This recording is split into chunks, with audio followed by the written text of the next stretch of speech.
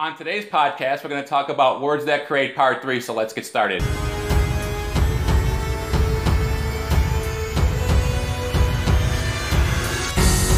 Welcome to the blogwithjesus.com podcast. I'm your creative power coach, Robert Walsh, coming to you from the Jesus Media Studios. Please hit that subscribe button and tap the bell so you can be notified every time we upload a podcast. Now let's begin today's teaching with our foundational text for the series. In Proverbs 6:2 it says, "You are trapped by the words of your mouth. You are ensnared by the words of your mouth," which leads us to point number 1, live in the authority of God's word. In Psalm 1, verse 2 and 3 it reads, "But his delight is in Yahweh's law, and on his law he meditates day and night. He will be like a tree planted by the streams of water, that produces fruit in its season, and whose leaf also does not wither."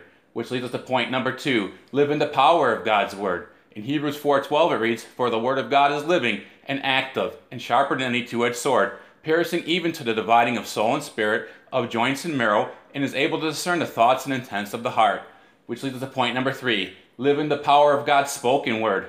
In Isaiah 55:11 it reads, "So is my word that goes out of my mouth. It will not return to me void, but it will accomplish that which I please, and it will prosper the thing I sent it to do." So remember to speak God's word in your life, because God's word is powerful. It's only powerless when unspoken. Remember, you can have what you say. And please share this podcast with others. We want to take them on this same faith journey. Now, I never like to close a program without giving you the opportunity to make Jesus the Lord of your life.